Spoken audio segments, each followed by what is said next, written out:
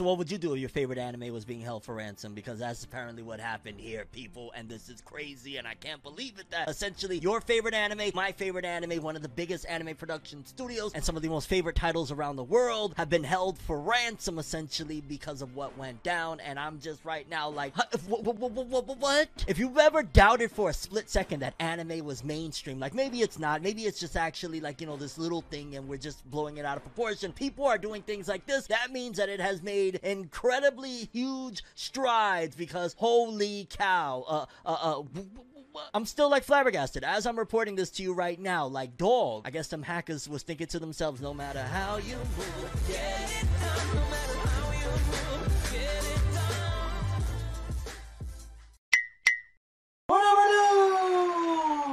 I'm not trying to hack into your brain or anything, but it'd be real dope if you hit subscribe and hit that bell to get all notifications, because 65% of people watching right now, they're not subscribed, and it affects the channel immensely if you just hit that subscribe button and hit that bell. We upload news, reviews, all that good stuff, and I hope you stick around, just like I hope that Toei Animation sticks around, because folks, it is crazy out here right now. People are being held for ransom, anime titles in particular, not even people, the actual series themselves, the IP, are being held for ransom because, yeah, well, you remember that big old hack that we've been talking about for the last couple of months, and the reason we continuously are talking about it is because a bunch of big titles were essentially held up and put on hiatus, such as One Piece, Dragon Ball Superhero, the movie was delayed, Digimon, Dragon Quest, The Adventures of Dai. Like, there's been a lot that has just been at a screeching halt because of what happened, and it's only recent, like, I'm talking about within the last couple of days, that it was announced that, hey, everything is starting to come back, One Piece will be back, everything will be back, like, joyous times. But still, nevertheless, it kind of makes you think, well, what happened with that hack exactly? And apparently, these hackers sent some type of files that was essentially a ransom note, a ransom type of situation of, yo, dog, if you want us to back up off of what we're doing to your files right now and your entire system,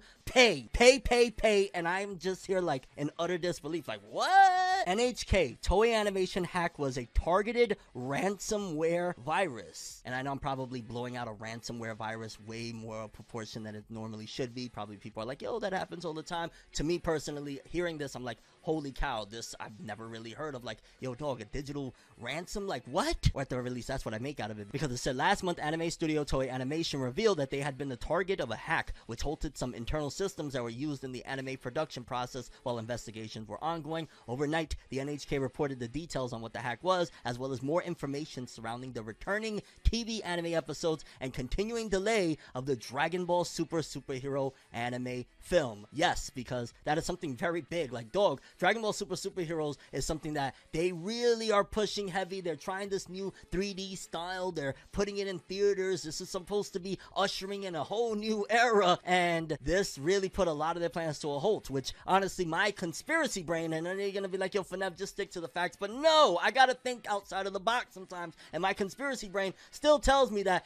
this just feels a little bit funny. Like, if I have a company, right, and I'm taking a risk and a gamble, and I know things is about to come out, right, and the projections, the early projections, you know, the stats that we normal mortals can't get our hands on, but they can, to kind of tell and predict of what may occur when this movie comes out and whatnot. Maybe those projections were looking horrid. Maybe the fact of the marketing they've done for this film, considering I am a massive lifetime Dragon Ball fan since like 96, and I'm not really all that enthusiastic about this, maybe those things are translating and telling them, how do we avoid possibly $100 million+ loss? Yo, dog, we was hacked. Yeah, I know. Which conveniently also helps the One Piece anime and manga to get a little bit of distance as well, and Dragon Quest Adventures of Dai, I'm sure they would love to put a little bit of extra grease into making those episodes as beautiful, so there's a lot of benefits to it. Now, depending on the deals that they have with the TV stations that broadcast these anime, there could definitely be a loss there, but overall, if there was some sort of big loss that they were about to take that they're trying to slow down and avoid with maybe trying some different things marketing-wise, this would be a good opportunity. But again, that's just all conspiracy theories, because back to the subject at hand, according to officials that spoke with the NHK, the hack on Toei Animation was a ransomware virus that demanded a payoff. Toei was able to confirm the existence of the virus and shut down its internal systems to investigate the extent of the virus reach.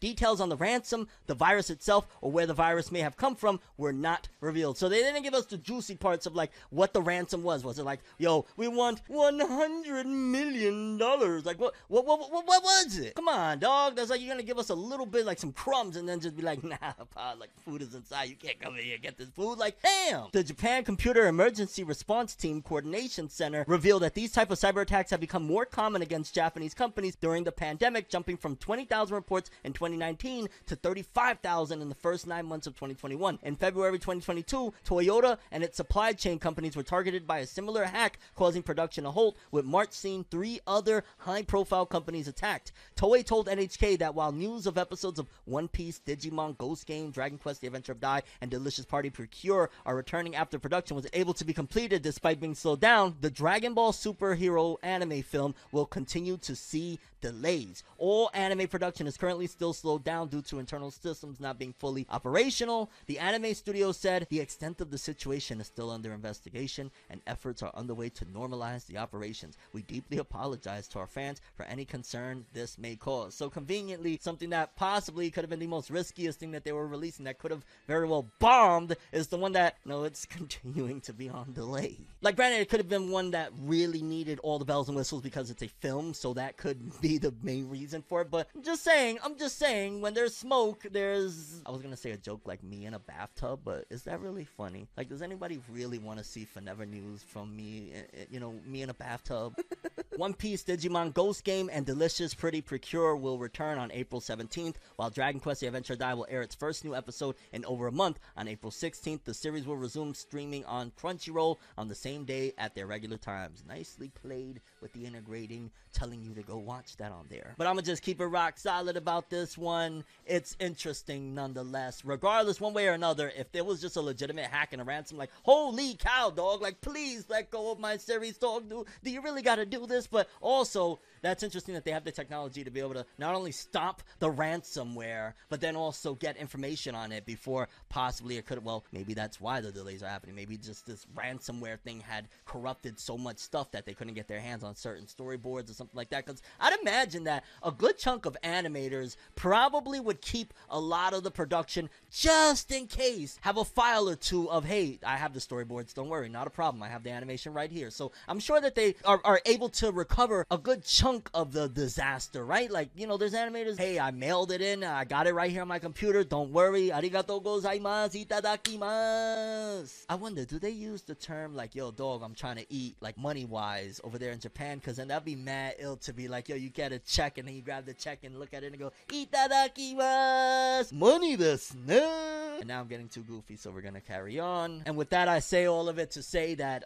yeah, Dragon Ball Superheroes, it could very well come out this summer, because in case you missed it, for Never News, we just reported on that, hey, the novels were dated for June 30th, and they were kind of lining up. So again, it could be that they lost a few months worth of work, and that's fine for them. They can, get it done within that time frame. So again, the only speculation we have right now in terms of a return date would be June, July-ish, somewhere around there, depending on how they were lining up those novels with the movie. But as it stands right now, everything else is returning within about a week's time from the time you're seeing this video. But the Dragon Ball Superhero film is still on pause, and I'm really mad at it. Aside from the stuff that they should have delivered several times over during the Dragon Ball Super TV anime in terms of like a Gohan Piccolo real moment, not just, hey, let's throw a little quick thing in the Tournament of Power so they'll shut up. Like, some real stuff that should have already happened. I'm kind of like, Get You was trying to say, but like, oh, the Gohan moment, now you give it to us, right? When visually it's like, and on a side note, I wonder what Oda would think about all of this, right? I mean, at the end of the day, he's the creator of One Piece, and his anime was held up after all of that situation. He's probably like, well, that gives me a little bit of an opportunity to, make that gap go a little bit wider between the manga and the anime. And just in general, I love hearing about what the authors think, like the weekly Shonen Magazine author comments that we have here. Courtesy of Jose_Ke, we're gonna start off this one with Blue Lock Tia, the editor. So Tia.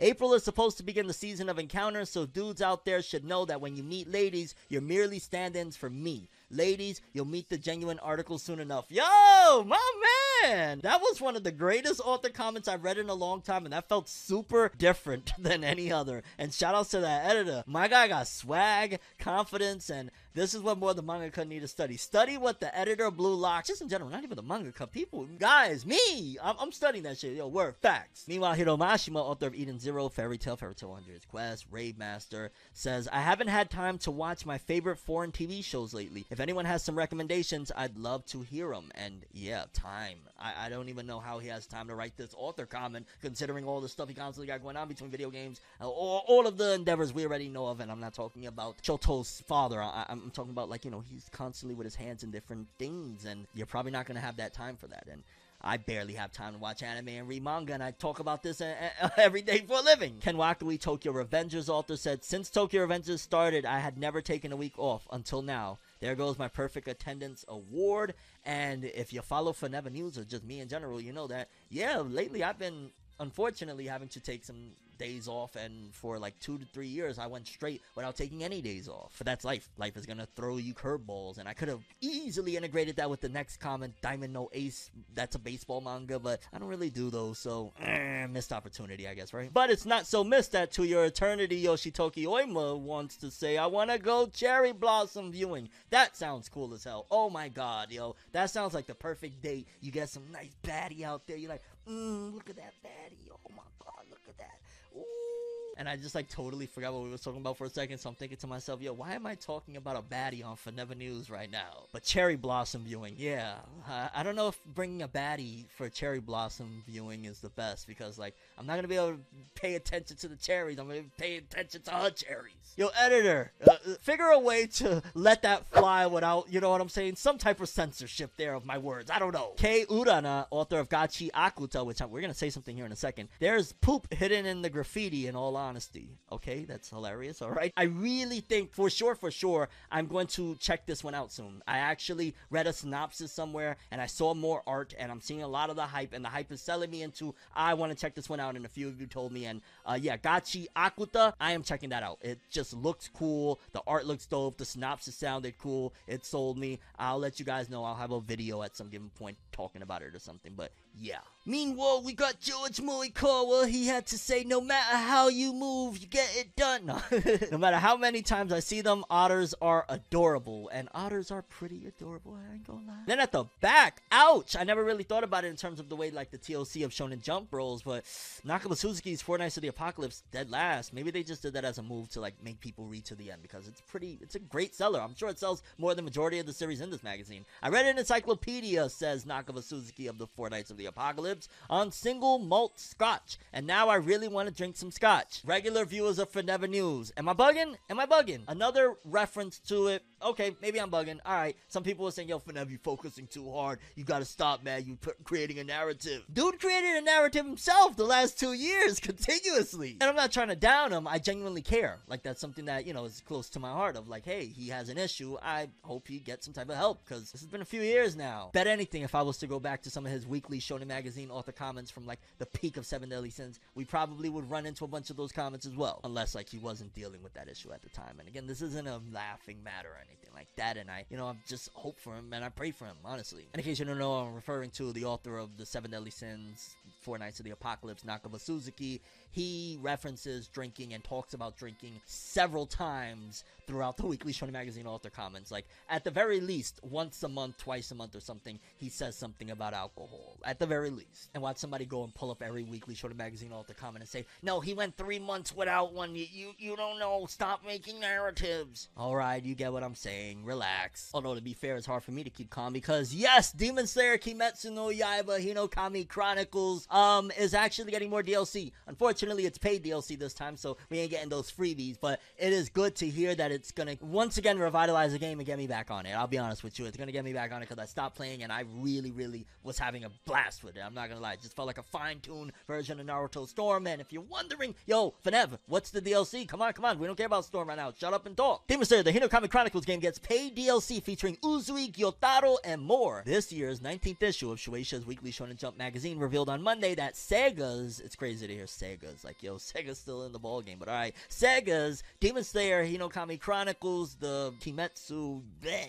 totally botched that, but yeah, the Demon Slayer Hinokami Chronicles video game will have an additional paid DLC pack that will release this summer, featuring the following characters: Uzui Tengen, which, yes, I'm gonna play the shit out of that one. Kamado Tanjiro, the Entertainment District arc, which, let's just knock it out. They got Tanjiro, Zenitsu, and Inosuke in the Entertainment District arc look, and I believe something there, but so let's just knock that out, because I don't care. Like, if they have some new movesets, dope. I doubt they're gonna do that. You got Kamado Nezuko, Awakened form, that's gonna be dope to play as, and Daki and Gyotaro from, of course, the Entertainment District, that's gonna be dope. And I guess the new Alphas, the Entertainment District arc version of these characters would be dope. Again, if it's not new movesets, but if it is new movesets, then shut up to me and I take it all back. I'm not gonna lie. If it's new movesets, fine. If it's something from the Entertainment District arc that they did, okay. I mean, granted, yeah, it's still another version of the same characters, but that's a little bit more exciting. Like, ooh, new moveset.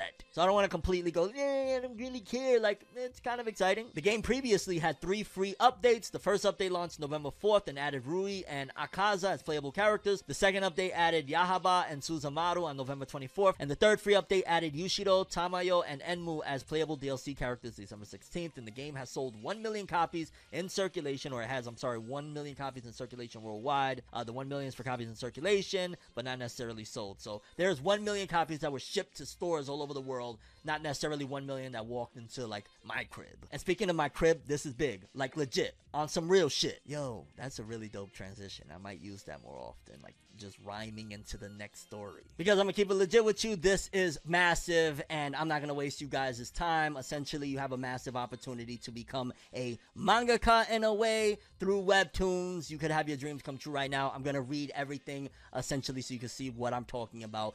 It's a competition that Webtoons is having. And as you see from here, hopefully it's being shown on the screen. Hello and welcome, folks. We here at Webtoons have something amazing brewing. Webtoons is an app that has, like, fan comics and manga and manhwa. They have all sorts of different ways you can upload your stories and whatnot. Many of you have been waiting for the chance to throw down. I ain't even gonna lie, there's a couple people out there that I just think about it and I'm like, yo, come over here.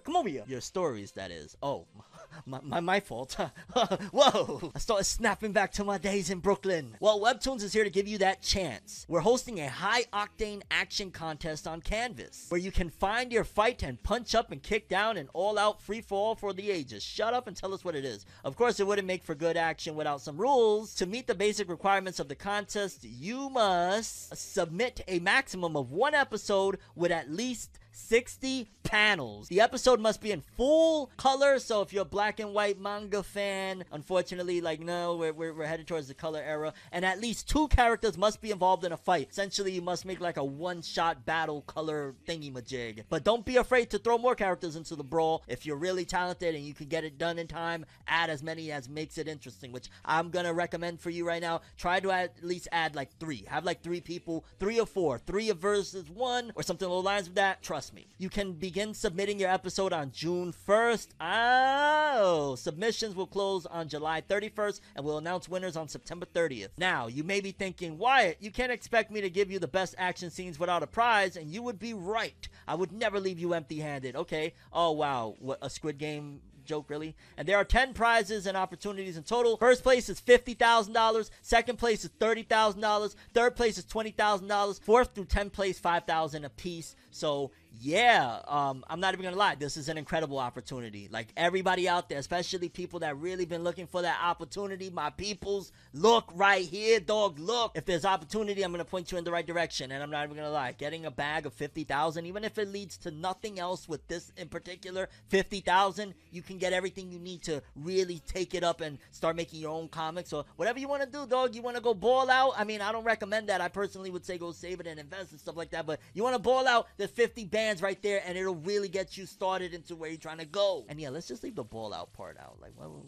no, just do something wise with the money, though. Come on. I know you're probably like, yo, Fenev, don't tell me how to spend my money. And you're right. I just care. I'm sorry. My bad. I'm intruding. The first place winner will also have their story animated, along with prizes from Clip Studio for the top 10 winners and top 10 honorable mentions. Oh my god, you're gonna have your shit animated! They're not mentioning, though, or putting in detail, like, it's gonna be an anime. Like, it could literally be a 10-second clip. It's gonna be animated, and they didn't lie to you. For more details on the contest, visit the official rules and dedicated notice page under notices. What are you waiting for? Let's get ready to rumble! So yeah, people, you have until July 31st. Get your stuff in. I'm gonna keep it a buck with you. I might even jump in there. I'm gonna just keep it real. If you want to do something with me, hit me up. We can do something. We can figure something out. If you want to collab with me, I'll write it. You draw it. Let's do it. Because I'm not even going to lie. I got a few stories that I've been sitting on for a few different years. And I'm like, I'm going to get to it. I'm going to get to it. And this would be a great opportunity to whip something out. So, hey, you want to hit me up? Yo, my Gmail or whatever you got to do or whatever. Just get my attention and maybe we can collaborate if you're really dope. And,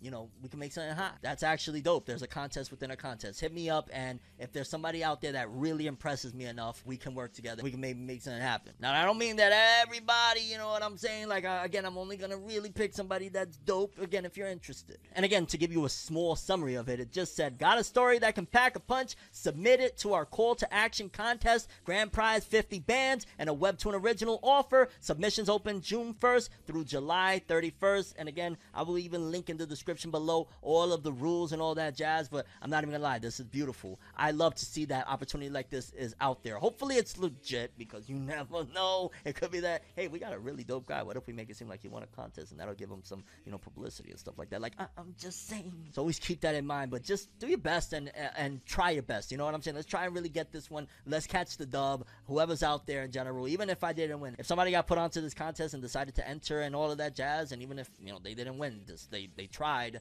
that would be really dope. Like, yeah, let's get it in. Not that I'm doubting you, because you watching right now, you very well legitimately could have that story that is gonna blow the hell up and become the next big thing. If you look at the origins of how One Punch Man started, and it was like some terrible drawings, and all of a sudden it just blew up into mainstream success, anything could happen in this world, dog. You're one moment away from living your dreams. Kind of like this boyfriend and what he did for his girlfriend, because I'm still baffled at this. Like, yo, I'm not even gonna lie. Back in the days when I was really, like, you know, all boo-booed up and stuff, I used to indulge in anime with one of my, you know, significant others and whatnot. Me and her, we would be watching like a bajillion episodes of Detective Conan and stuff like that. Like, I really used to have a great time back in the day watching anime and all of that good stuff with a little lady friend or two. But nowadays I'm more so like a solo watch. I ain't gonna lie, it's just kind of like my time, my man cave time. But either way, still, I've never went this far. I'm not even gonna lie. Some people go the distance for really trying to create an experience, and I'm not even gonna lie. Some people, they may look at it as like, oh, hey, he's a simp. How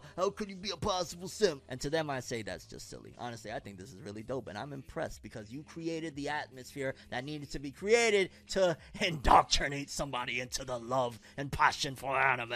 No, seriously, like, basically this boyfriend, he edited all of Naruto down. Like, what's the craziness? Let me read this so we don't mess it up. Loving boyfriend edits 115 hours of anime filler out of Naruto for his girlfriend. An anime YouTuber boldly edited down the entirety of Naruto filler arcs and all into an easier and more pleasant viewing experience. The big three, anime, Naruto, Bleach, and One Piece, are inevitable watches for every shonen-loving otaku. However, along with the clout of being the most popular series of the mid-2000s comes their shared burden of being daunting time sinks to watch. This isn't helped by their seamlessly endless filler arcs and glacial pacing. After this YouTuber and his girlfriend Laura ran out of anime to watch together, he mustered up the courage to pop the big question. No, not that question. He basically told her, hey baby, you know, and he's like unzipping, can you suck my... I'm just playing. Would you watch Naruto with me if I edited it to be less ass to watch?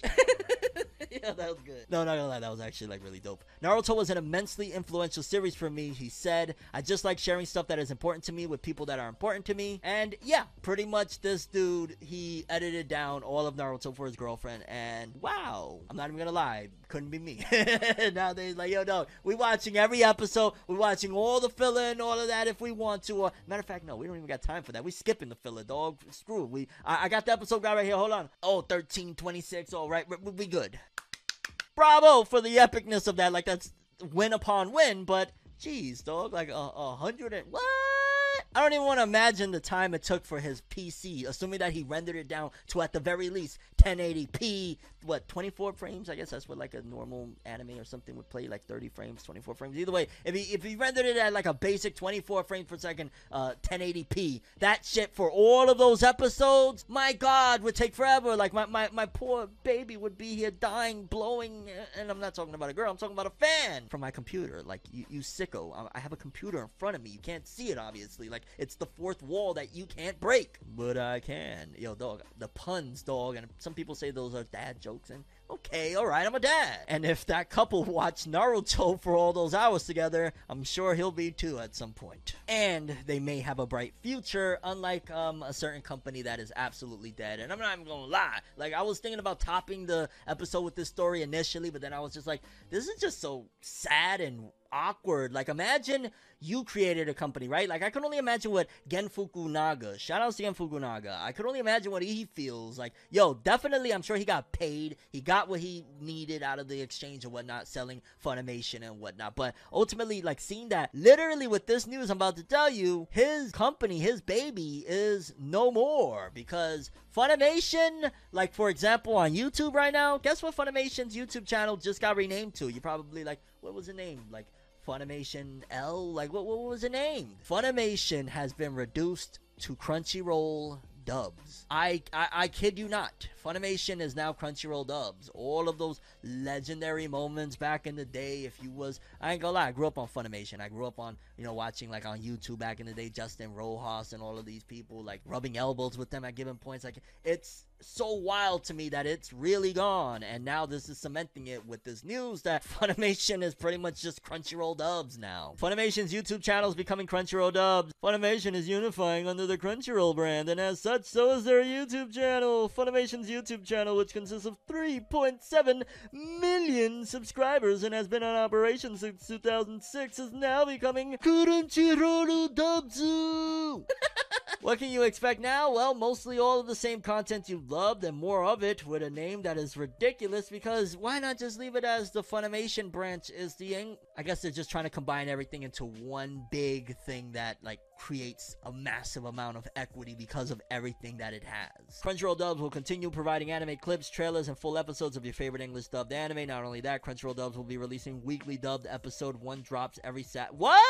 Okay, hold on, this is kind of dope. Not only that, Crunchyroll Dubs will be releasing weekly dubbed episode 1 drops every Saturday at 12 p.m. starting on April 9th, with ReZero starting life in another world. Be sure to subscribe and watch free dubbed episodes of anime every week. I'm going to tell you why that's really cool. That's really cool because, in a way, it gives somewhat of a Saturday morning cartoon experience for kids that maybe their parents ain't gonna, or they can't necessarily, or whatever, and then maybe they don't know how to get to the illegals, maybe they don't want to get to the illegals, maybe they don't even know the illegal sites exist. This creates sort of a Saturday morning cartoon environment, and if that's what they were going for, I love that idea. I'm gonna be honest, I gotta give them credit. I'm gonna...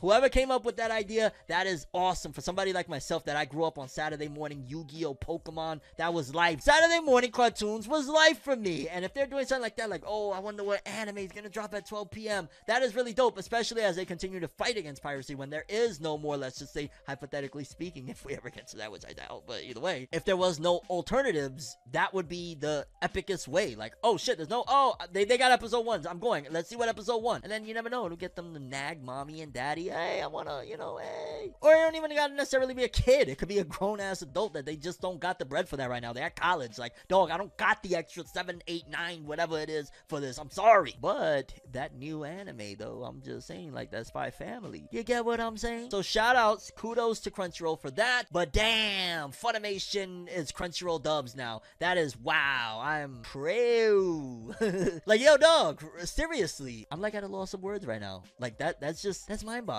Like, imagine one day, let's just say this thing, we took Forever News and we became a conglomerate that, like, competed against, like, the top dogs out there, like a CNN and a Fox News and stuff like that. And imagine, like, we took a L and Forever News went from Forever News to Fox Dubs. Oh, shit. You would probably be there, like...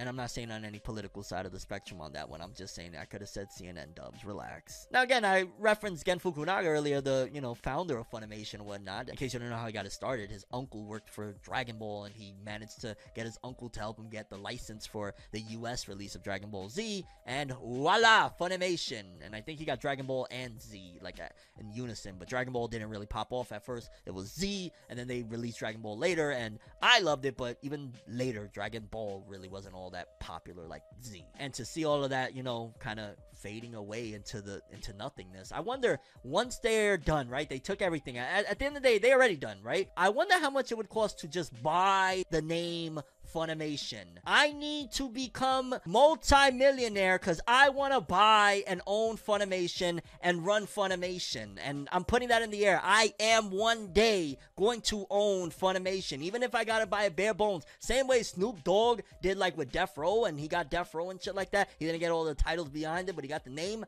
I am going to own Funimation, that part at the very least, someday. Sony, I'm coming. Just wait. But until that time, dog, you're Crunchyroll dubs now.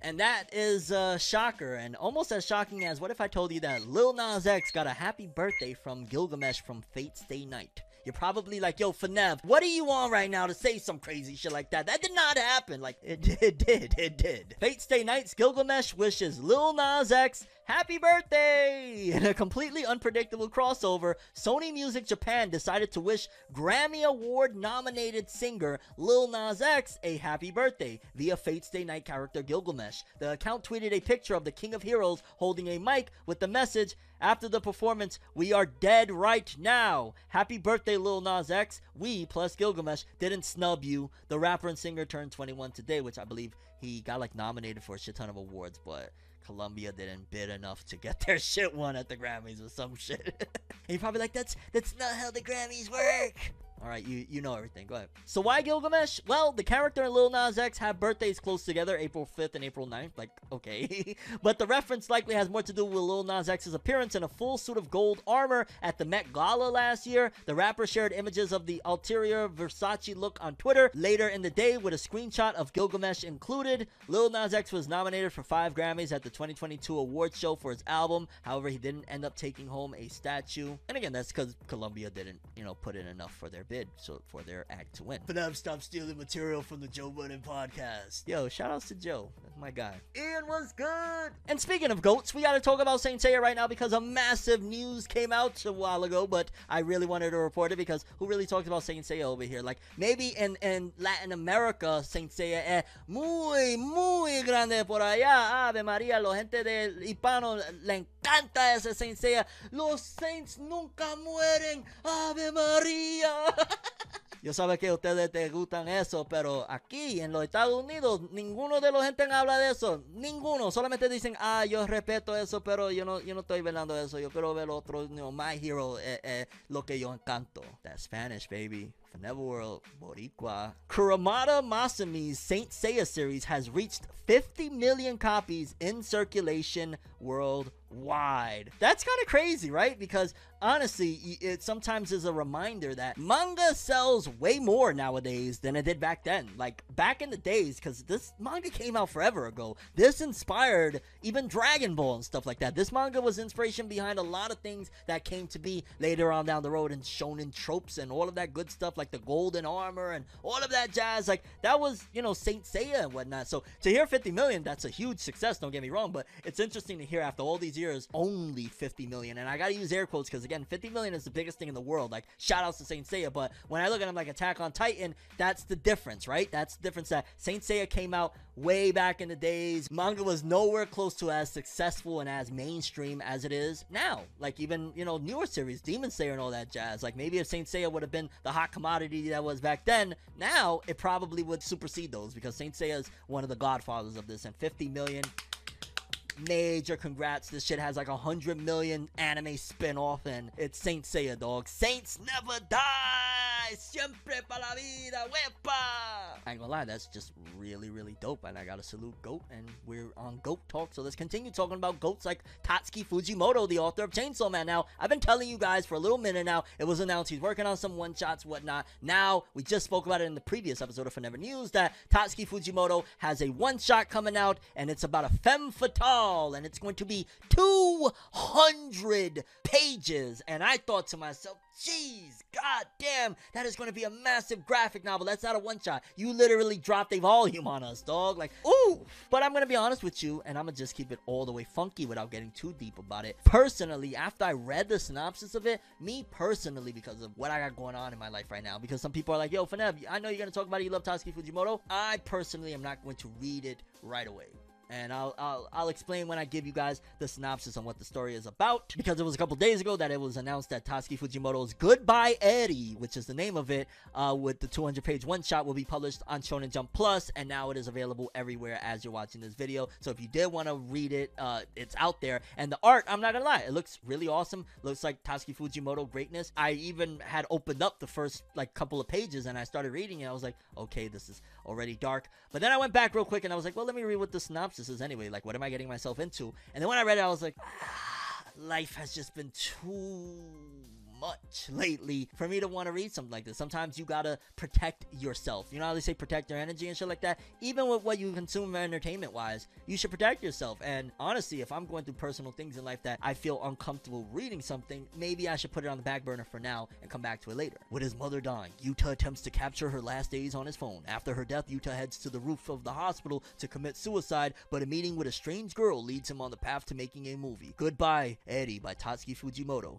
is now up. And I'm not gonna lie, that just sounds way too depressing for me, but I'm not saying that to say, hey, don't read it. If anything, probably it's 10 out of 10. I wouldn't be surprised. Like, Look Back was phenomenal, and that shit got me emotional. This, off the rip, I'm like, ooh, I might just stay away from it. I'm just saying, me, personally, I'll read it eventually. I know I will. I love Tatsuki Fujimoto. He's a GOAT, and that just sounds insane, and I've heard nothing but great things. But yeah, I guess if you was wanting and you was hoping to be able to get your hands on some Tatsuki Fujimoto new material, it's incoming. Tatsuki Fujimoto, again, it's called Goodbye Eri. It sounds very depressing. The art looks good, and you're probably gonna love it. I just don't want people to come across as like me talking about my personal thing, even a smidge, as like me trying to sway people's opinions. Like, read it if you want. It sounds great. Okay, people, One Piece film Red, first trailer. Let's watch it, baby.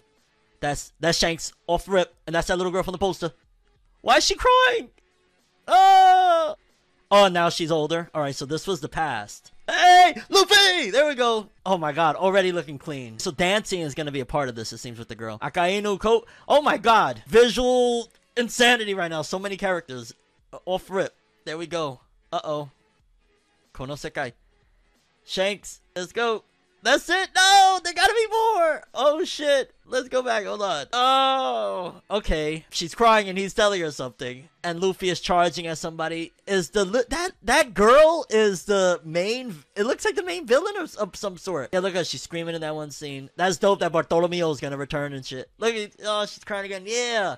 Wow. Hold up. Something dark with Shanks, like the clouds and stuff, and her crying. Wow.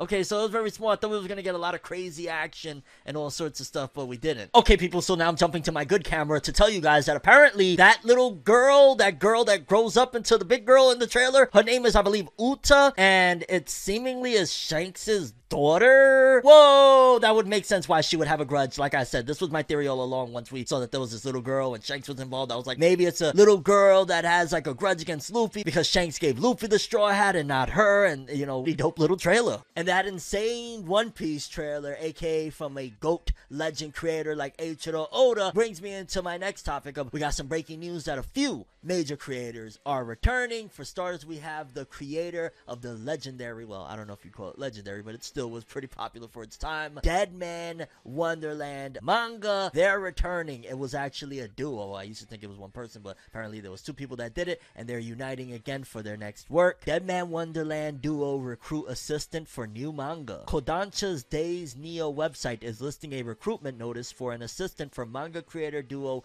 Jinsei Kataoka and Kazuma Kondo. The assistant will work on backgrounds, effects, and tones. The notice indicates but does not confirm that the manga will run in Kodansha's weekly shonen magazine. Interesting. The duo most recently launched the steampunk action manga Smoking Parade in Kadokawa's monthly Shonen Ace magazine in August 2015 and ended the series in April 2021. Kadokawa published the 10th and final volume in July 2021. So yes, their Smoking Parade series recently ended last year. It never really was a big success. If I'm being honest, even though I really liked the first chapter, I never even opened up the volume I picked up, and that's really unfortunate because I love Deadman Wonderland and it's from the same creators. But a bit of insight for people that may not know, this is a big move that they're making right now, because if they were in such a publication as Kadokawa's like weekly Shonen Ace, which doesn't really sound like the biggest deal, isn't really the biggest deal, especially in the West, I rarely even hear of such a publication. The fact that they might be going to Weekly Shonen Magazine, that's the same magazine that has Tokyo Revengers, Fairy Tail. It's also under Kodansha, which Kodansha has Attack on Titan. Like, this is a major move for them, and this could be their next big hit. If you love them from Deadman Wonderland, they can make some really awesome stuff. The first chapter of Smoking Parade, I did really enjoy it. I just never really had any incentive to keep going because it was like, okay, the release schedule is wacky, and I got the volume, but I kind of lost interest. But that's not to say that the material was bad. It's just kind of like it was a slept-on one, and I will not sleep on their next work because I love Deadman Wonderland, and if you made a great series, then you probably got me on board, such as this next creator that is returning already. It's mind-blowing to me when somebody ends a series in Weekly Shonen Jump and they immediately return, considering all I ever hear is horror stories and nightmares of, oh my god, Weekly Shonen Jump, you know, it's a rigorous job, you know, these mangaka breaking their backs, Eiichiro Oda works 20 to 21 hours a day. Like, it sounds like a horror story. So when I hear that, oh, you're immediately returning to, you know, work, you're immediately returning to create manga, anywhere for that matter, after working with Jump, I gotta salute you, and I gotta say that you probably really, really love this stuff. Because the artist of Dr. Stone, in case you don't know, another duo, like the Deadman Wonderland duo, they were a duo, two people working on one manga. Dr. Stone was two people, Riichiro Inagaki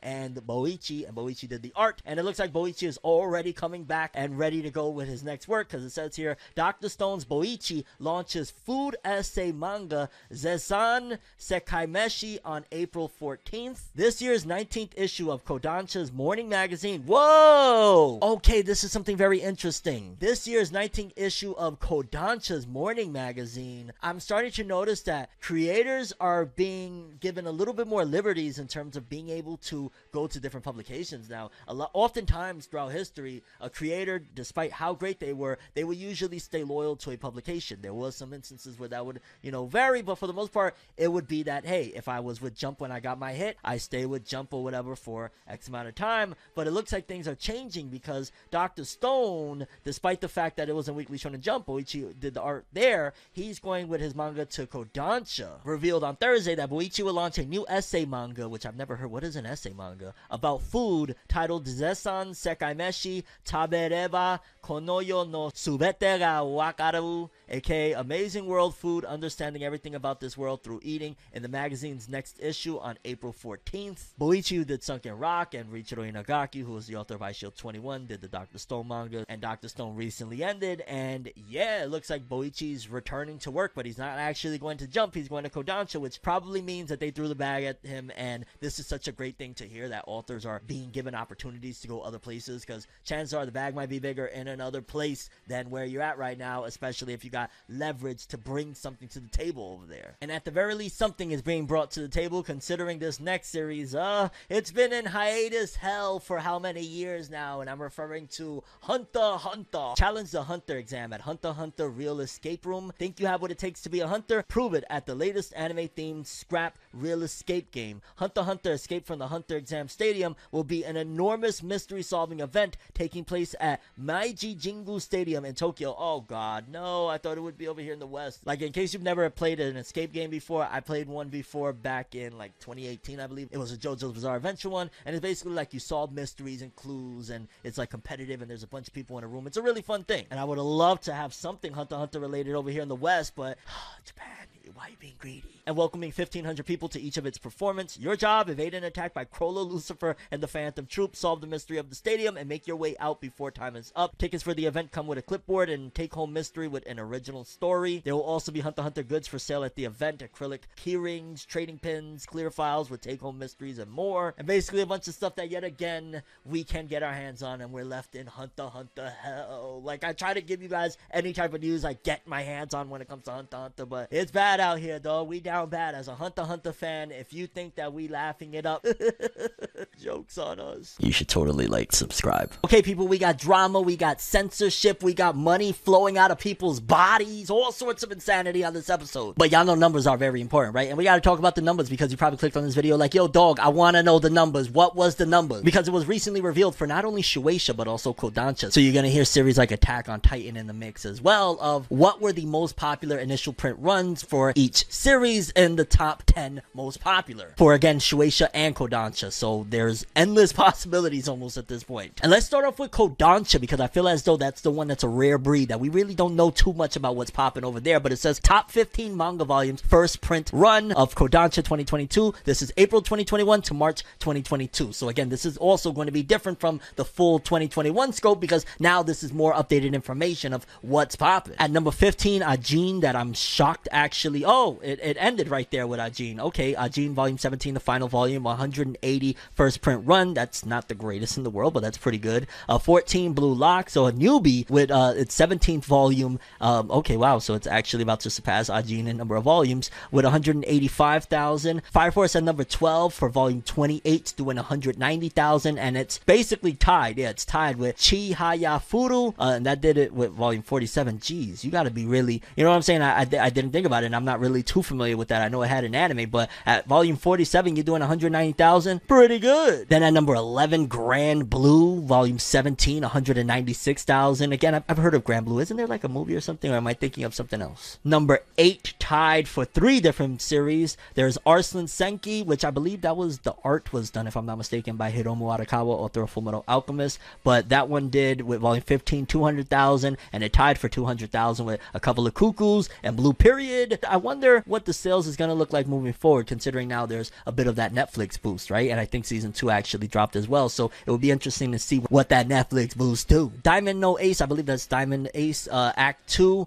with volume 28, 206,000. Again, these are the initial print runs, so if you don't understand, that means like when this volume came out, this is how many copies they printed up. And they print these things up based on like, hey, word of mouth, hey, we know that these people, there's a X amount of people that are going to buy it. Like, they have very advanced analytics to tell them that it makes sense to print up, let's just say 200,000 copies. What did you eat yesterday? I remember we talked about that on the numbers. That was volume 18, 231,000. Then highlighted in blue, the 7 Deadly Sins, 4 Nights of the Apocalypse, volume 1, coming in at number 5 with 250,000. That's really good that in Kodansha's whole thing, a spin-off Sins manga is still the 5th biggest initial print run with volume 1. Now, granted, you could argue, yo, dog, it was the spin-off. Everybody checked that out. Everybody checked out Boruto volume 1. It was the spin-off, but I want to give a little bit more credit because I've heard great things about it. I've heard people say that Nakaba Suzuki at one point even said that 4 Nights of the Apocalypse was the series he actually wanted to write, and that initially 7 Deadly Sins was supposed to be like a prequel that was supposed to be short-lived, and it just took off, and he was like,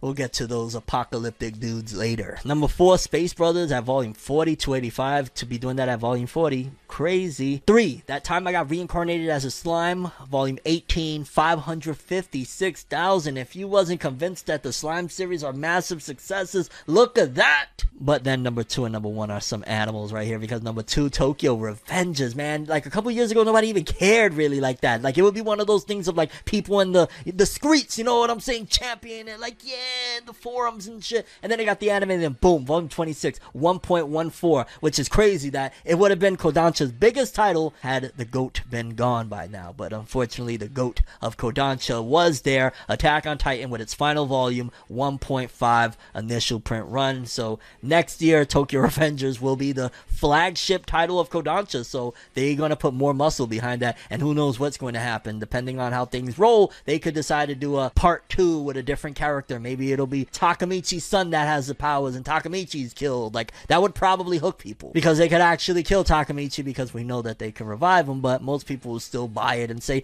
oh my god, Takamichi's dead, despite the rewind powers. And yeah. Also, just quick to mention that Attack on Titan's Volume 34 first print run included a special edition, so that was a combination, but it's the volume. It's just that some of those numbers also came with like an extra boost of a bonus or something. But now you're probably like, yo, Fenev, that was cool. We didn't know like half the series on that list. All right, bro, let's just keep it fact. We didn't know half of the Fenev. Like, come on, get to Shueisha. Get to the stuff that we gonna know the names, Fenev. Come on. Well, damn, yo, Fenev gotta put you on sometimes. I'm just saying. But Shueisha's highest initial print runs from April 2021 to March 2022. So coming in at number 15 is Dr. Stone with volume 25, and I want to say there's still 1 or 2 volumes left to be released, but that was an initial print run of 280,000, which is really, really good. That is kind of crazy that with Dr. Stone heading out the door, it managed to crack the top 15 initial print runs. Dragon Ball Super volume 17 with 300,000. That's crazy for a V-Jump title. Like, honestly, you have a different perspective when you come into this thing in terms of, you would imagine like Dragon Ball is so popular, and you would imagine that Boruto regardless is going to be popular enough that these sales gotta be still good, right? And because they're a V-Jump, the amount of promo that they get doesn't allow them to sell like they would have sold if they were weekly series. On top of that, they can't accumulate the fan base to do so as well because they're kind of legacy titles. So Dragon Ball Super, that's still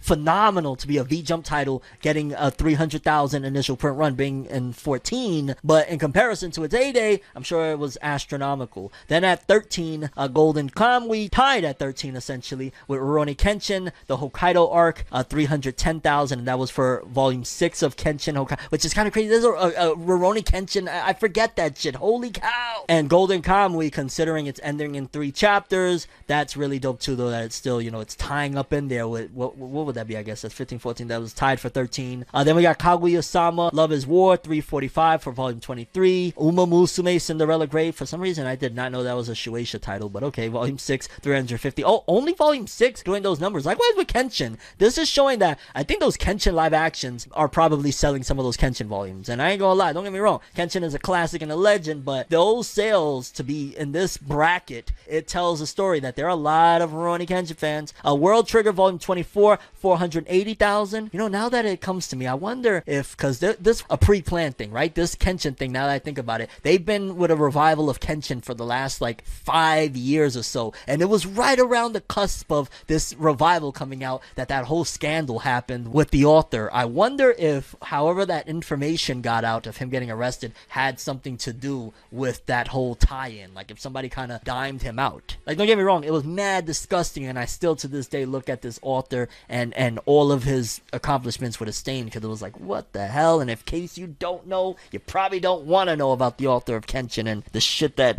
I just hit my hat on there. Let's move on, because this one will blow you away, and this is why they did that recent one-shot as well, that look back by the author of Chainsaw Man, Tatsuki Fujimoto, with only 1 volume, and it was a one-shot, doing an initial print run of 500,000. Look Back is a testament to Tatsuki Fujimoto's strength and fan base as an author. I don't really ever remember an instance like this where an author is so badass that legitimately he has a fan base that they really are, anything he drops, they're gonna rock with it. They are basically tailoring Tatsuki Fujimoto to be like a GOAT of the future, because if you're rocking with this, everybody apparently is loving his latest one-shot. You love Chainsaw Man, you love Fire Punch. This is something very unique, where opposed to like maybe some people might argue that people just really love Naruto, they didn't necessarily love Kishimoto. I'd maybe disagree in that instance, but there's a few other authors that you could say people love the work, not the author. Legitimately, people really just love Tatsuki Fujimoto as an author, not just the work, because dog, that's a one-shot that is one of the highest print runs of that whole stretch. Then on top of that, One Punch Man volume 24, 600,000. So despite the fact that it's not as popular as it once felt like it was, it's still doing great. Then My Hero on top of that, 33, volume 33, 780,000. I think that was the latest one, if I'm not mistaken. Bravo to them.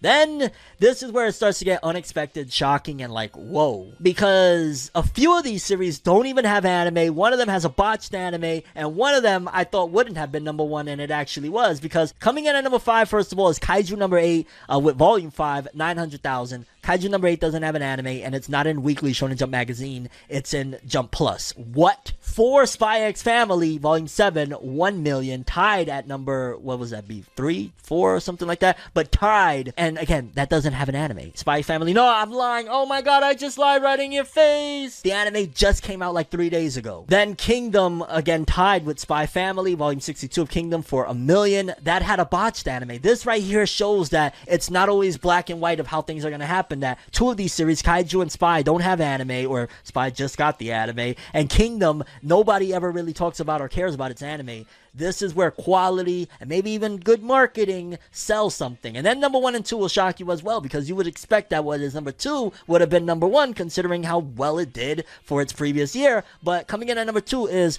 Jujutsu Kaisen's Volume 17 with a 2.15 million initial print run, which leaves number 1, One Piece Volume 101. You could throw the argument because it was such a big event. They did 99, 100, and 101, like a joint cover and stuff like that. That's probably why it got such a big initial print run, and also because it has such a proven large fan base, while Jujutsu Kaisen is still ongoing and proving just how big it can be. So you can throw that argument in there, but shout outs to the GOAT piece, One Piece, Oda. Right now, One Piece is hands down, and throw a like and a comment if you agree with me, because some people might come at me for this one. They're gonna come get me, so I need your help. Hands down, easily right now, One Piece is the hottest thing in anime and manga right now. You talk One Piece, you see that there's going to be some type of community around you to talk about it. One Piece is smoking hot right now. And for good measure, they actually put a comparison of current highlight initial print runs with 2019, 2020, and 2020 to 2021. So it'll give you an idea of what these series did prior to that. And Dr. Stone, there's no info for that one. And it just gives us a little bit of insight. Like, Rurouni Kenshin has pretty much maintained 350.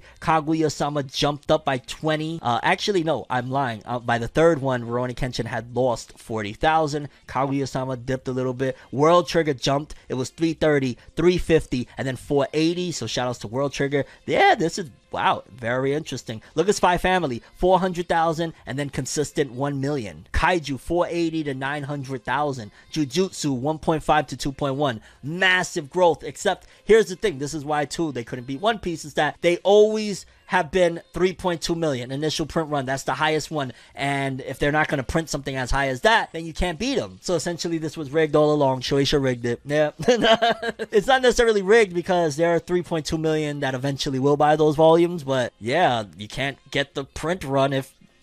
And that was a very interesting piece, because it actually bared all. It showed us all. It didn't censor anything. Unlike what the censorship that's happening here, that Shueisha is like, yo, dog, you give us numbers here, but then you censoring something else, because there's a little bit of a scandal right now. Apparently, a manga was removed, wiped off the face of the earth by Shueisha themselves because of the contents. Essentially, the stuff that a lot of people hate, cancel culture, silencing things that, you know, because people feel a certain way about it, happened literally right here. And it says here, which I'm interested to find out, especially people that feel very passionate against censorship. How do you feel about this, though? Shueisha removes web manga about children born into religion following alleged backlash from Happy Science. Because some people might feel like, oh, well, if they were playing with religion or something like that, that's a no-go. Or if they were putting in religion, indoctrinating people into religion, that's not cool. Like, a lot of people could feel 50 million different ways about this. The Weekly Flash magazine reported on its website in April 19th issue that Shueisha removed Mariko Kikuchi's Kami-sama no Irure de Sorachimashitsa Shukyo to Seina Watashi Tachi, a home life for trying to read this shit. No, A Home Life with God, We Children Born into Religion manga from Yomitai Web media platform in February, following alleged backlash from the controversial religious organization Happy Science, Kofuku no Kagaku. The anthology essay manga. What is it with all these essay mangas now? We just talked about, like, there was an essay manga for Dr. Stone in a previous mini episode of Forever News, which if you ain't watch it, go check it out right here, somewhere around here. Boom. The anthology essay manga tells a different story about a different faith every chapter, and centers on children who were born into a religion due to having parents practicing the faith and had no choice in their entry into the religion. I could see how that could get very controversial very quick. Like, mind you, again, some people just look at it as it's just art, it's just story, you can't put your opinions on it and whatnot. But some parents might come out and go crazy, like, yo, dog, why y'all bringing religion into this stuff? Like, y'all indoctrinating our children. Like, just is. Kikuchi, also the creator of A Life Turned Upside Down, My Dad's an Alcoholic, draws from her own experience of being born into a religion religion in interviews she conducted with former members of religious groups. The manga launched on Yomitai platform on September 22nd and published the 5th chapter on January 26th. The editorial department then removed the chapter on February 10th and apologized for offending a particular religion or group of believers. The editor stated on March 17th that the other chapters would be removed due to insufficient fact-checking. The statements did not mention Happy Science. Kikuchi told Flash that her editor initially told her to change the drawings of the altar and institution in chapter 5. Later, however, she was informed suddenly to revise the entire manga. She was also told that interviewing a single person was insufficient research, but received no answer when she's asked how many interviewees were sufficient. She said that she declined to alter the manga and asked to end the serialization instead, perceiving the edits as a means of suppressing the voices of those who left the religious groups. Kikuchi argued that the manga was not intended as a criticism towards the groups, but as a depiction of a personal life story. In that light, I think it would be strange to show excessive consideration towards religious groups. Even Shueisha understood that they were saying something unreasonable, but I suppose they had gone too far to back out now. Kikuchi said that she was not allowed to state the name of the protesting organization or the contents of their criticisms. According to fringe religious group researcher Yoshiro Fujikura, the situation evokes Happy Science's pressuring tactics, which have exerted a disquieting effect on the Japanese media in recent years. Looking back on the past 1 or 2 years, even when there have been scandals related to religious groups, their names are not reported. Multiple outlets have reported on Kikuchi's case, but none have mentioned Happy Science by name. Happy Science's public relations department told Flash that it is aware of Kikuchi's manga, but claims Shueisha has made its decisions independently. Kikuchi's manga contains numerous factual inaccuracies and an unfair, negative portrayal of the faith and its teachings. It also conflates the issue of children seeking independence from their parents with the issue of religious faith. Regarding the decision to remove it, we believe that Shueisha reached that conclusion through independent discussion. Shueisha claimed to Flash that it ended the serialization due to insufficient fact-checking, but declined to mention who pointed out the alleged inaccuracies. Kikuchi believes that the incident is troubling for artistic freedom. It is becoming taboo to deal with religion, she warned. I am firmly against altering a story according to what a religious group dictates. If it has become so impermissible to depict religion as a theme, then freedom of expression has already eroded to such a degree that it will only exist in name. She later clarified on Twitter that she is grateful to the editorial department for protecting her, although she wishes they could have protected the manga as well. Happy Science has come under scrutiny for its practices and coercive recruitment tactics in the past. Through its political party, the Happiness Realization Party, the group has advocated for nuclear deterrence and has called for the amendment and removal of the pacifist Article 9 of Japan's constitution. The group has also repeated common Japanese right-wing rhetoric such as the denial of Nanking Massacre, the Imperial Japanese Army practice of taking comfort women, and the assertion of the Japanese state's de jure ownership of the Senkaku Islands. And I say all that to say that this is a sticky situation. I understand both sides of the fence, and I can't play ignorant to it otherwise. If I was on the corporate side of things, I don't want to rattle the feathers of the religious groups, of any of them, because y'all know what that brings. But at the very least, they should have tried to, stand by her something. That's your author, your artist. So it's a slippery slope. I understand both sides of the spectrum. Personally, I don't like censorship of any kind, especially it's not like from what it's told. And again, I haven't read it. I'm speaking solely from what's been told. It doesn't sound like it was ridiculing religion, making fun of it, or doing anything wrong. It sounds like it was more so just using it as a template, and maybe it just wasn't liked by whoever it may be that complained. And I say all that to say that there are manga that have dabbled with having religion involved in previous occasions. For example, Blue Exorcist, it seemed very religious oriented, despite the fact that it has like these physical beasts and stuff like that you see and whatnot. Ultimately, yeah, that kind of dabbled it in. They gave it the okay. So I don't want to necessarily even say that Shueisha is like against it and it just seems like they're trying to cover their own selves, and it's unfortunate because it leads to censorship. And again, in this case, it's like, dog, you just... And again, like I said, I understand Shueisha, they're trying to branch out, such as right here, Shueisha and Shogakukan, two different and separate publishing entities, open up vertical manga editorial departments for webcomic creations. The webcomic market in Japan is being shaken up by some of the biggest players in the manga making space, with Shueisha and Shogakukan revealing that they are opening up vertical manga editorial departments to help facilitate the creation of manga in that format, which is growing in popularity in Japan. But not only them, but Kadokawa has also confirmed that they'll be looking at debuting unveiling 160 new titles in 2022, trying to gain a foothold in the market. The vertical manga webcomic market, they probably already bought a company with literally 160 plus titles is what it is. These are not brand new, fresh out of the box. This is probably a catalog that they purchased or something. The vertical manga webcomic market, known just as Webtoons in Japanese, named after the Webtoon platform, has grown in the last few years inside Japan thanks to the proliferation of smartphone screens and their use during commutes and daily life. People find the vertical format easier to read than the larger two-page spreads of common manga formats, which are already online thanks to platforms like Jump Plus. Explanation of the format in Japanese. If you see, again, the manga looks a little bit different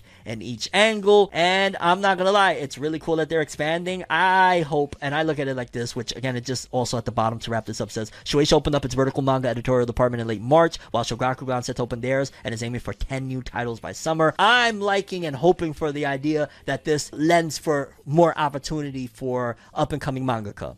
That's what I want. I want for like somebody watching this right now, y'all could potentially have an opportunity to get your stuff on there and become an author and make some money and get strides through your career and stuff like that. I'm hoping that for you, because, you know, I'm at the end of the day, I can understand a corporation, but I'm always going to rock with my creators. I'm always going to be for the artists. I'll say this once, I'll say it again and again and again until I got to get it through what is going to happen. By the time I'm done with all of this, I want to abolish the idea of the starving artist. The artist shouldn't be starving, and if the artist is starving, then the medium itself has failed the artist, and we're going to have to go and redo from the ground up the medium itself, and it'll take time. I'm not where I need to be. The industry is moving constantly, but we're going to get it done. We're going to make sure that there's no more starving artists, because then starving artists get caught up in stuff that's happening like this, where this feels like the music industry all over. Because according to Manga Mogura Ri over on Twitter, big shout outs to them, smaller manga publishers are taking risks and re-establish new or bad selling mangaka on the market, meaning smaller publishers are risking putting their money and investing on new up and coming mangaka. Once they tend to be more known among the audience thanks to good editorial work, bigger publishers get interested in works of these artists too. I wonder what you think about it, he was asking his audience. And he said, is this fair competitive behavior or maybe scummy because they obviously have more money to get the licenses and would feed off work from others? Let's talk about it. I'm going to give you right now, off rip, a perfect example of this. Look at what's happening right now with the whole lawsuit, if you follow music at all, between Meg Thee Stallion and her previous record label. I think, is it 1501? I forget, but it's with Carl Crawford and whatnot. And a lot of people say, and Carl Crawford's argument is that Carl Crawford, he put up the bread to make Meg Thee Stallion pop, and then Roc Nation came through and tried to swoop her away, and they're in court right now over it. So that is literally the equivalent in manga of what's happening. Is probably Shueisha sees, oh dog, yo, I just read this really bomb-ass manga in the local weekly Bujar, and this was awesome. We got to get this author. Like, yo, this is a no-name magazine. We offer him a contract. He's coming to Shueisha. He's coming to Kodansha. He's riding through the Shogakukan. Essentially, like,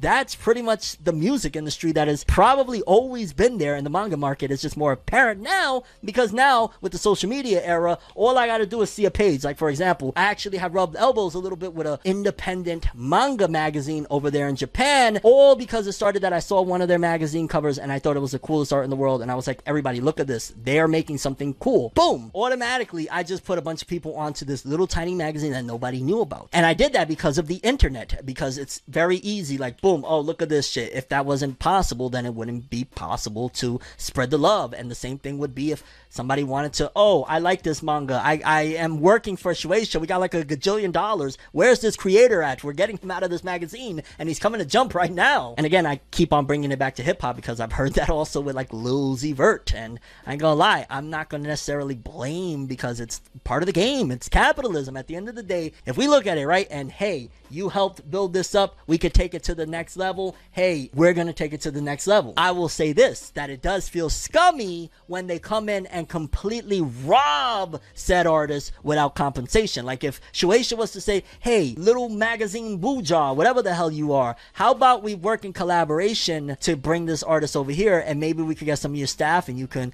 work with us as well. while to create something. Or, hey, how about we give you a big finder's fee, a publishing fee, maybe off of this artist, because we would have never found them if it wasn't for you guys. Like, something like that, I think it's reasonable, because at the very least you're giving them something, and you know realistically as an indie, you could only go so far, while Rock Nation is gonna take you to the moon. And again, I don't know how I just snuck in some hip-hop into anime, but y'all know me, dog. I love me my anime, hip-hop, music, rap, yeah, I know. But it ain't just rap. I could listen to anything, honestly. Like, I love music. And also, shout out to all the artists out there in general that get opportunities and whatnot, and get to move up. It's really, really dope as an author, and that leads us to the weekly Shonen Jump author comments, because let's hear what these authors got to say. Starting off with My Hero Academia's Kohei Horikoshi. I have a small desire to draw a horror manga. Very small. He's joking right now, right?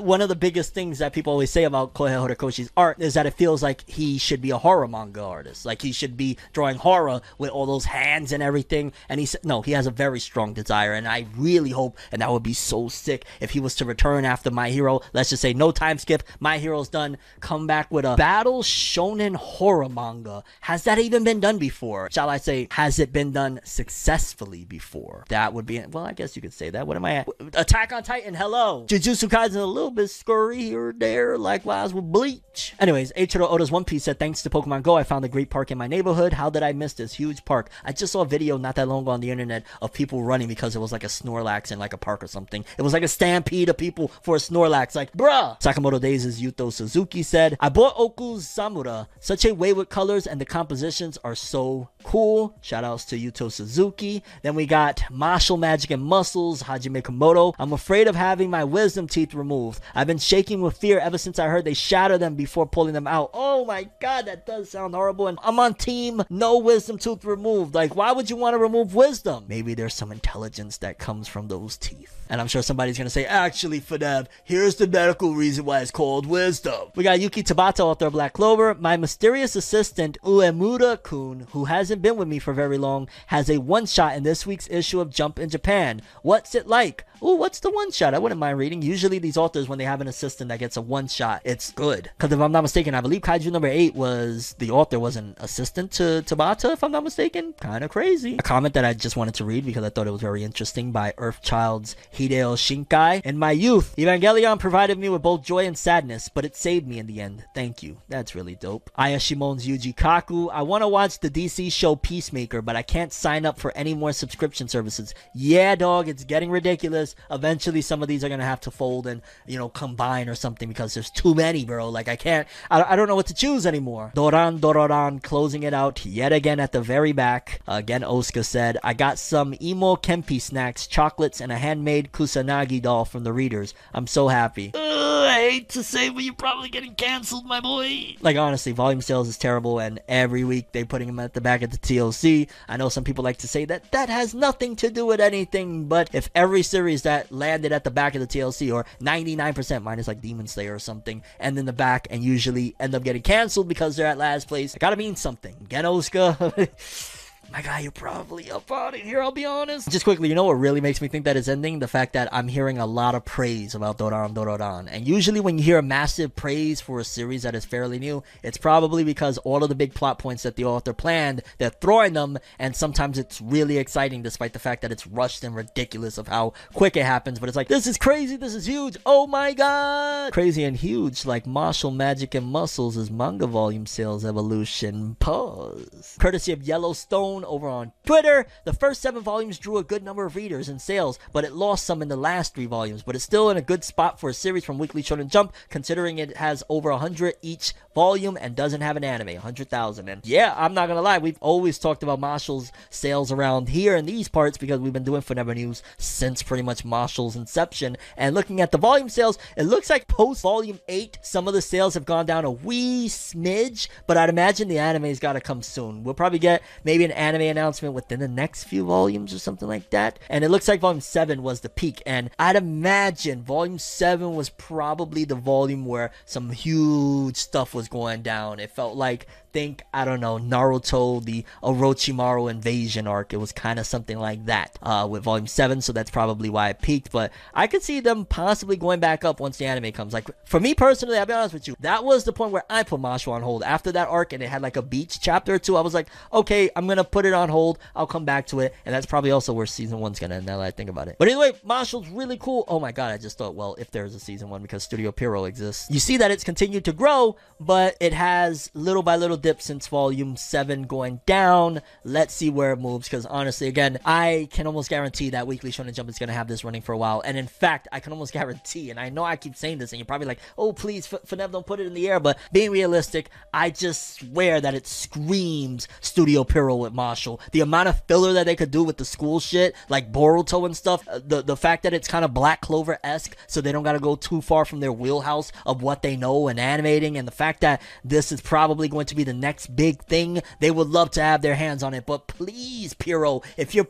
oh god, please, Pierrot, do a seasonal. If you gotta get your hands on it, can you do a seasonal? I know you're not, because look at Boruto, no matter how hyped 2021 was, I didn't say, you know what, let's do a seasonal. No seasonal, so I doubt it'll be seasonal. We'll probably have a weekly Mashle, which could be good or bad. It could be a very fun thing to do every week. It could be very shitty if Studio Pierrot's like, yeah, we're gonna put our Z team on this bad boy, and that's not going to benefit anything when it comes to the sales of Mashle. Just like the top 50 best-selling manga list that we have right here, starting with number 50 with Mystery to Lunakari, humbug. It did 11,699 copies this week, 590,000 total. Dr. Stone volume 25 at 49, probably bottoming out. It'll probably be off this list by next week. 11.8, bringing its total to 215. But if you've seen one of the previous segments, you know that Dr. Stone still is very highly up there. And if you notice as well, and I'm starting to notice, and holy shit, looking at Mystery to Lunakari's covers, why does it look like the same picture just pasted like opposite of each other and with different colors? Like, okay, like just look at volume 42, 46, and 48. It's like almost the same picture with like different colors and like just moving the character around. Then we got Spy Family volume 1 through 3, a box set that they released that just did 13,000, bringing it to 41. So just like a essential re-release packaging of Spy Family for the first 3 volumes, considering the anime came out. That is actually very genius on their behalf. They got new marketing. I ain't gonna lie. They really have, I can almost guarantee, they got new blood that is coming with these ideas. They've been for so long, the Japanese manga business and anime manga business, so long with old ideas and concepts, not willing to try shit. So them trying this, that has been something that's been done a million times over here with Spy Family, a relatively new title because the anime's out. Just good shit, man. Good on the marketing. Then going to volume 40, Mieruko-chan, which that was a really, I don't want to say adorable, but it was a cute little anime that came out for Halloween that did 13,000, bringing us total 62 in 13 days. Spy Family, volume 5, 14. Oh, okay. The anime already doing, this is right here. Boom. If you was wondering, has the Spy Family anime had any impact? Look at all the volumes in here. Volume 5, volume 6, volume 7, volume 4, all through here. Yep, it's happening, folks. This might be, move over Tokyo Revengers, move over Jujutsu Kaisen. We might be having Spy Family taking this all up for a while. Fire Force at number 31 with volume 33, 15,848, a total of 112. Shoutouts to 112. And I'm not talking about only the singing group. Shoutouts to the number of episodes of Yu Yu Hakusho, one of my favorite shonens. And you're like, Fenev, stay focused, because Jujutsu Kaisen came in at number 30 with volume 18, still on the charts. Jesus, 16,673, 1.926. Then moving forward, Disney's Twisted Wonderland. Every time I see the word Disney, I'm like, God, they're getting in here, right? That's totally gonna be like when they start making their original anime. I can see it already. They're trying to build up, and it's working because it did 17,000, 83,000 in 17 days. Expect a lot of Disney anime originals down the road. Spy Family volume 8 at 21, 18,000. Again, expected all over this place. What is Darwin Jihen? I'm seeing that around there. Volume 2, 20,000, 37 in total for its run so far. Tokyo Revengers still on the board, 911. Blue Lock volume 18, 22,000. A lot of really cool titles on here. The Slime manga, Kaiju number 8 volume 6 still on the charts, 28,000, bringing its total to 573. And then top 10. Kaguya-sama Love is War volume 25, 31,000, bringing its total to 199,000. Cardcaptor Sakura, there's another Cardcaptor Sakura Clear Card Arc volume 12. What? 33,000. Okay, I ain't gonna lie, I love the colors and stuff, but okay. Then we got Takopi's Magi with 41,000. If you're a regular for Never News, you know why I'm calling it something else. I'm not gonna explain it. You should subscribe. That'd be dope. Shimatsu no Valkyrie Volume 14, 46,000, bringing his total to 242. If you don't know what Shimatsu no Valkyrie is, that is Record of Ragnarok with the botched anime that people hated on Netflix. I thought it was okay. Let's jump to top 3. Jujutsu Kaisen Volume 19, limited edition, did 66,000 this week. That's just the limited. So these are like pre-numbers, I believe. These aren't the full numbers. That's why things are a little bit different. My Dress Up Darling Volume 9, 81, total 208. And number 1, and again, these are pre-release numbers, I believe, for One Piece Volume 102, 211. Next week's numbers will probably be massively giant. One Piece right there in the preliminaries, outdoing Jujutsu Kaisen. And yeah, that was a storm of manga. And I'll keep it real with you. Out of all of this, the big takeaway is Spy Family is here. Spy Family, expected to be all over your face, dog. All over your face like this Jujutsu Kaisen Zero film, because it's still making waves, even if it is slowing down a bit, because according to this, it says Jujutsu Kaisen Zero climbs up Japanese box office all-time chart, overtaking Frozen 2, with Jujutsu Kaisen Zero finally dropping out of the top 10 at the Japanese box office this week after ranking in there since December. It seems the film has finally run its course, though that hasn't stopped it from climbing up the Japanese box office all-time charts again this week, taking over Frozen 2's spot at 18. That's dope. It beat out Frozen in Japan. That is real dope. Globally, the film is on the cusp of overtaking Princess Mononoke on the all-time anime charts. In Japan, as of April 10th, Jujutsu Kaisen Zero has made 13.42 billion yen, approximately $117.84 million. Major success! Yes! I love it. On the back of more than 9.28 million tickets sold, the MAPPA-produced prequel to the hit anime and manga franchise has moved up to 18th on the all-time Japanese domestic charts, taking over Frozen 2's spot and closing in on Harry Potter and the Prisoner of Azkaban, Armageddon, and E.T., all of which made 13.5 billion yen at the Japanese box office over the years. I hope they re-release Jujutsu Kaisen Zero, maybe an extra few minutes or something for like that, in order to surpass even more. I want Jujutsu Kaisen Zero to go as high as it could. And internationally, Jujutsu Kaisen Zero has brought in an estimated $168 million, with North America making up about 33 million of that amount and keeping at 8th place, just ahead of Spider-Man No Way Home. Australia and New Zealand bringing in 2.15 million together, South Korea raising to US 4.6 mil, and Taiwan upping its total to 8.3. So Jujutsu Kaisen, again, did it live up to what Demon Slayer did? No. Is it still wildly successful, and am I still rooting for it, and I still want to see them win? I don't give a shit. Yes. Because one of the things I always appreciated is that Jujutsu Kaisen's Gege Akutami is a fan of great stuff, like Hunter x Hunter, like Yu Yu Hakusho. You know, Yoshihiro Togashi created 2 legendary series. Hunter x Hunter, to this day, people are still waiting for it to come back, and the biggest thing we got right here is this article that Hunter x Hunter, the complete series, Blu-ray, Amazon exclusive, this is for Western US, pay attention, episodes 1 through 148, the entire series, $150, June 21st, so they're selling all of Hunter x Hunter in one big box set for $150.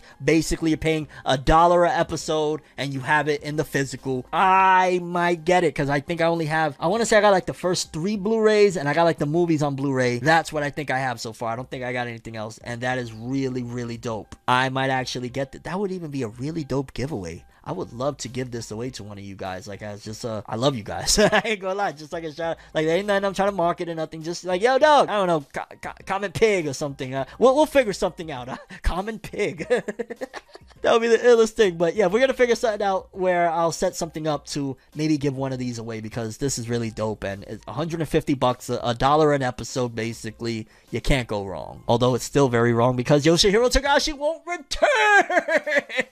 What if I wrote a song right now? Togashi, you sloppy, couldn't be me, it's not me.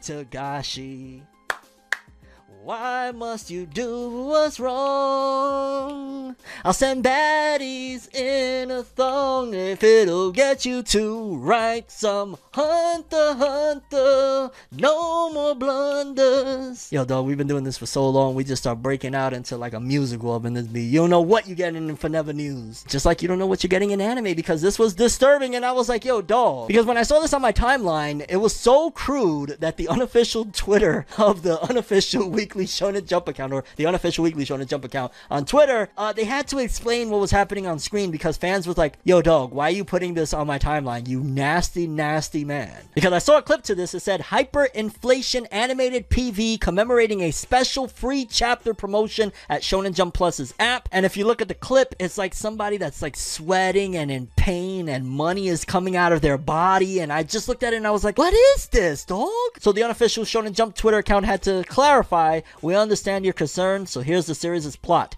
Luke, a young boy who lost his parents in an imperial slave hunt, discovers his beloved sister will be sold up at an auction. In his despair, Luke obtains the ability of generating money from his body. So basically, this dude is able to make money come out of his body, out of like, I'll commend the imagination. I'll 100% commend the imagination because, dog, to come up with something like that money just starts flying out of your body because you're in pain.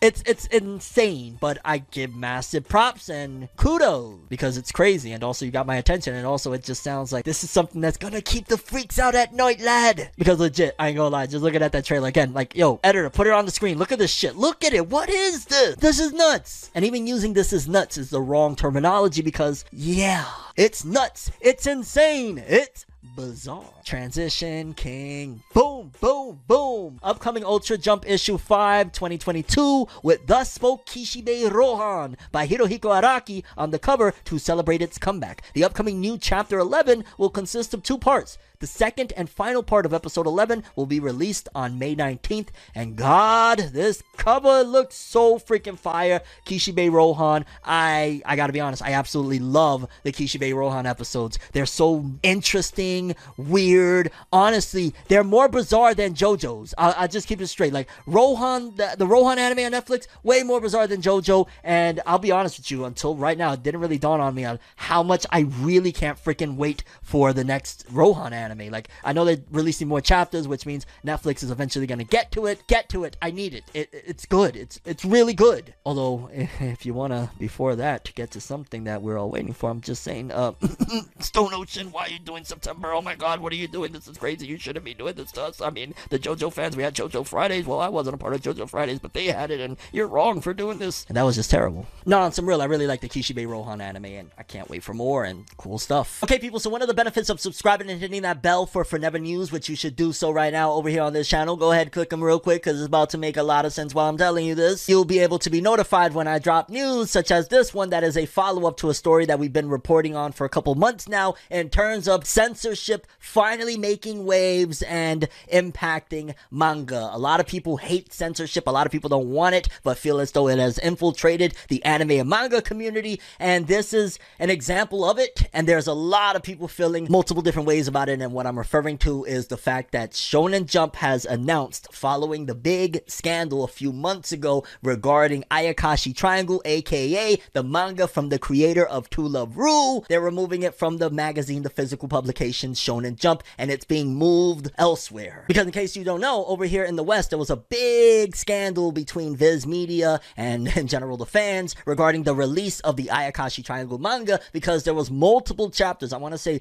2 to 3 chapters of the manga that were completely unreleased for weeks at a time and never were put on the site. They weren't put on the app. They were put nowhere. They were straight up skipped over. While I agree that absolutely I don't want to see any of that type of content because it looked really, really disturbing, ultimately it peed off a lot of fans. Peed off? Really? Peed off? But a lot of fans were very upset over that move because they straight up skipped chapters, and there was some vital content some fans argue within those chapters that were kind of very lewd and something that I don't want to see at all. And then following that announcement, we got this news that says, according to leaks, Ayakashi Triangle by Kentaro Yabuki, the author of To Love Ru, will move from Weekly Shonen Jump to Shonen Jump Plus website. Which, by the way, I said author To Love Ru, he might have been the artist. I'm not sure if that was a duo. I get confused with the whole situation, so I want to add that disclaimer that I'm not 100% sure on his role on To Love Ru. And they also followed up with that announcement by saying, after the transfer to Shonen Jump Plus's app, Ayakashi Triangle will be receiving a color page each chapter due to the previous popularity regularity at Weekly Shonen Jump. The publishing schedule is not defined. Also, all 87 chapters of the series will be freely available for a limited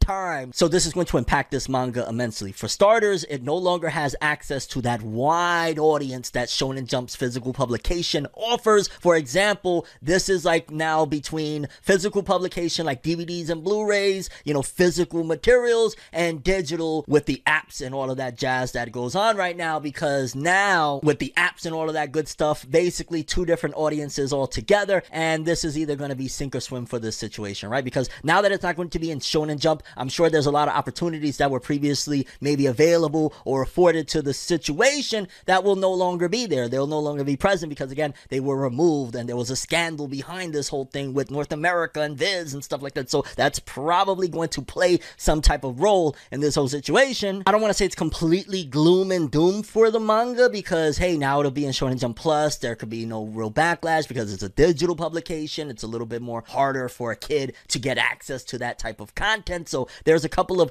benefits to it. Also, it's been proven that you can be in Shonen Jump Plus and be major, such as Kaiju number 8 and Spy Family. So I don't want to say it's a complete waste or a complete loss. If they still decide to put muscle behind it, it could very well obtain a different audience and still be big in its own right, just in a different space in the digital era. But in terms of like that mainstream appeal that Shonen Jump offers to maybe a younger demographic, some might argue that maybe that manga shouldn't be in Shonen Jump to begin with, and it belongs in Plus because of the lewd content that is sometimes portrayed within the manga. So that's where it's at right now in terms of the story, that Shonen Jump pretty much removed this series after some controversy, some censorship that happened a few months ago, and that very well could be the case as to why they removed it right now. And it's crazy because it seems like the anime and manga industry has lately had a lot of unfortunate events, such as that one, as well as the Toei Animation hack that got the Dragon Ball Super superhero film delayed. However, we finally got an announcement, and we finally got the date of the return of the Dragon Ball Super superhero anime. Dragon Ball Super superhero anime film fights back with new premiere date after the devastating ransomware attack on Toei Animation that caused delays across most of their productions, which, in case you missed it, there's an episode of Forever News I will link right here.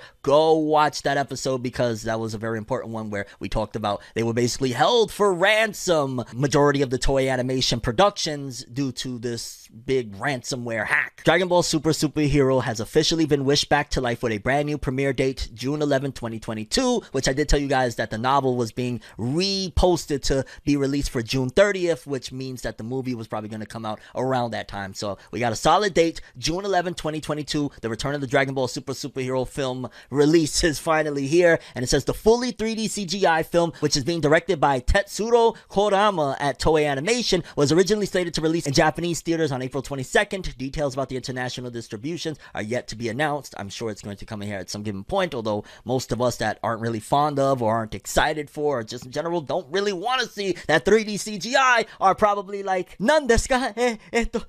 I don't want to see, yo no quiero ver la Ave Maria." Yeah, we're really not all that gung-ho about it. So when it comes, it comes. That's what she said. Although, to be fair, I don't want to be a complete negative Nancy, because there is still more good news in this episode, such as the creator of Tokyo Ghoul, Sui Ishida. In case you don't know, for starters, he has a new manga going on right now called Chojin X. It's a digital publication only, but a lot of people are getting into it little by little, and I talked about it. There's also a video here if you want to go check it out. Go check it out. Link it in the description below, where I talked about the beginnings of Chojin X, like the first 15 chapters. But the author, Sui Ishida, has been granted a really, really awesome opportunity that I'm like, he deserves it. If any artist out there in manga land deserves it, it's him, to work with and collaborate for Disney. Sui Ishida has drawn this Dark Hero special illustration of Moon Knight next to Ken Kaneki in a collaboration between Tokyo Ghoul and the new Disney Plus series, and this looks fire. And yo, I'm not even gonna lie, it just gave me an idea, because I'm looking at it. First of all, it looks awesome, and yo, Sui Ishida didn't lose a step in terms of how to draw Ken Kaneki. Imagine Disney was like, "Yo dog, what if you went back to Tokyo Ghoul and did like an original, and we gave you guys a massive anime budget, and we put some money in your pocket? You know, you're an artist, we don't want you starving." Like, I heard Netflix actually treats their voice actors better than any of their competition. That would be awesome. That would be a great opportunity. And oh my god, imagine Tokyo Ghoul returning, but like it's Kaneki's daughter years later. I don't know how Sui Ishida would be able to do it, but that would be fire. And I know Disney would love to get their hands on that type of title. If they could get an original Tokyo Ghoul, next generation, but like something out of this world dark that keeps in the scheme of what Tokyo Ghoul originally stood for, that whole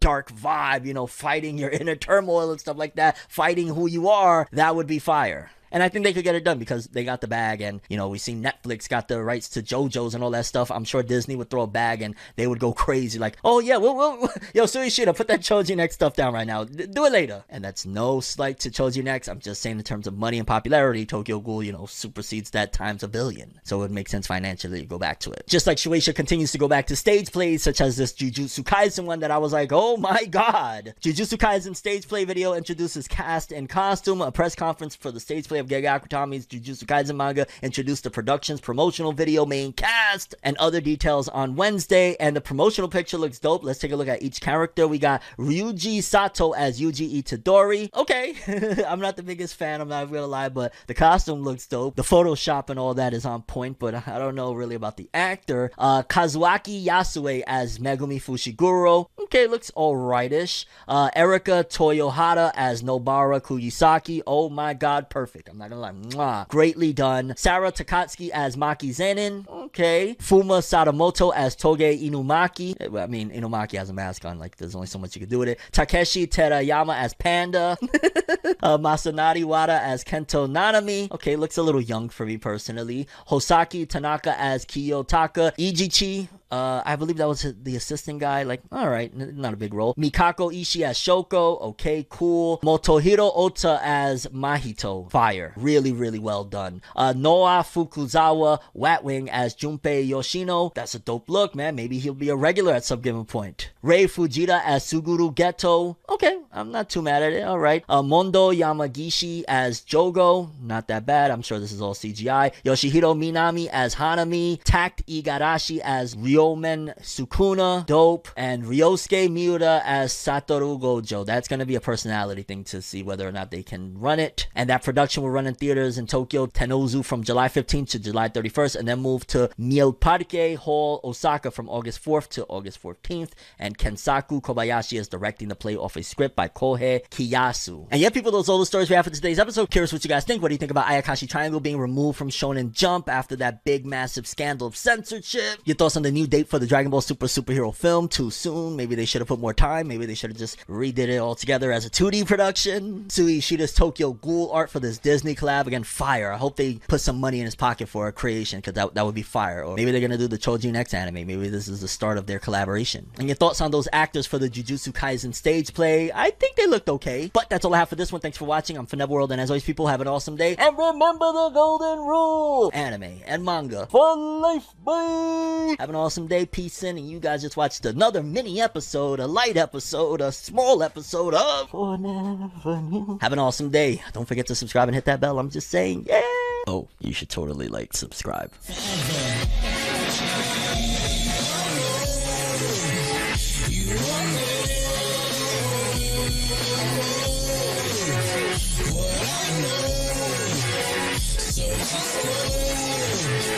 So